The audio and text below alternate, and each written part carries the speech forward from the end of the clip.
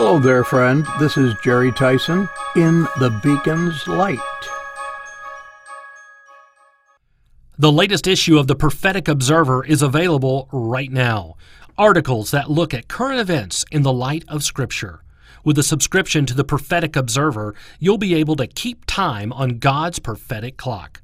Get your copy of the Prophetic Observer today when you call 1-800-652-1144.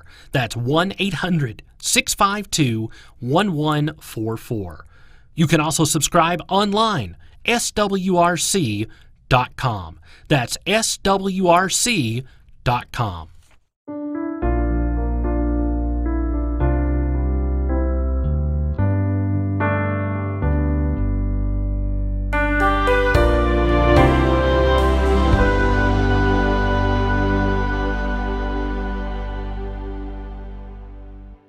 Today is going to be short and sweet. I hope sweet. Mark 4:14 introduces a story told by Jesus.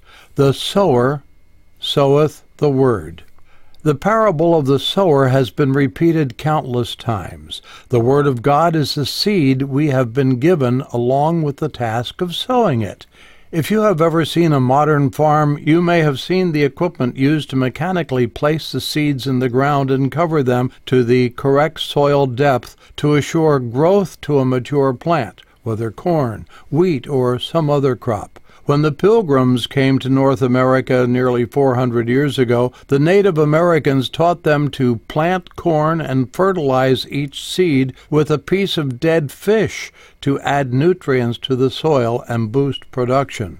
In Bible times, the farmer would broadcast seed. That is, he would take a handful of grain and cast it out across the field, move further down, and repeat the process until the whole field had been sowed. Typically, this would be done at the onset of the rainy season.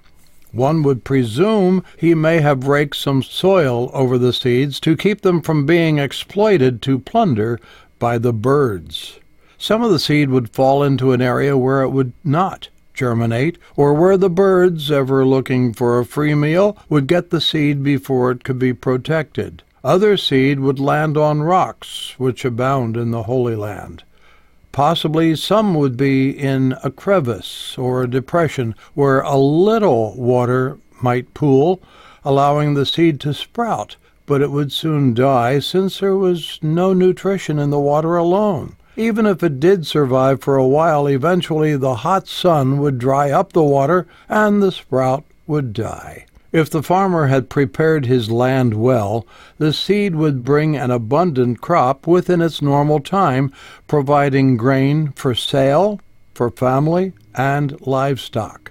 Some of the fields would produce more than others, depending on the quality of the soil, the amount of water, or the care taken by the farmer.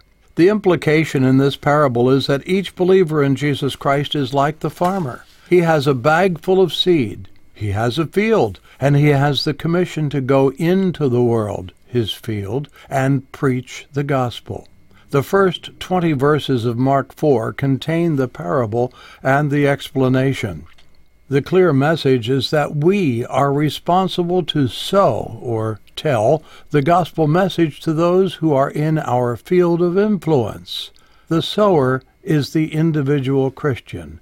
He sows the word. Other farm workers water the fields, and still others may add fertilizer or pull up weeds. The seed we have is the best there is, so the potential is there for a bumper crop at harvest time, but it's dependent on our faithfulness to the task we have been given.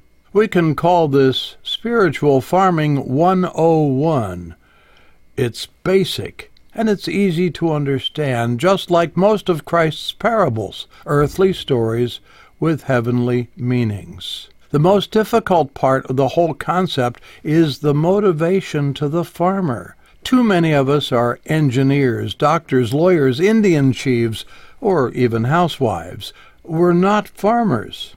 We're too sophisticated to share a tract with someone and give them the life-changing message of the gospel. But I can guarantee you this: When you decide to do what God commands, He will give you the words, the enthusiasm, and the opportunities to see that seed bear fruit. Many today are searching for answers in a troubled world. Those answers are found in the Word of God and shared by believers who care about others. If your church has gospel tracts, take a few. Give them to the gas station attendant, to the cashier at the store, a neighbor. If your church doesn't have them, ask why not. There is no good excuse for a Bible-believing church not to have them.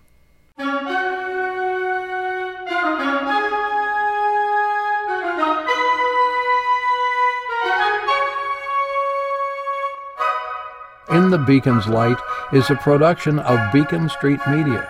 Feel free to contact us at www.swrc.com.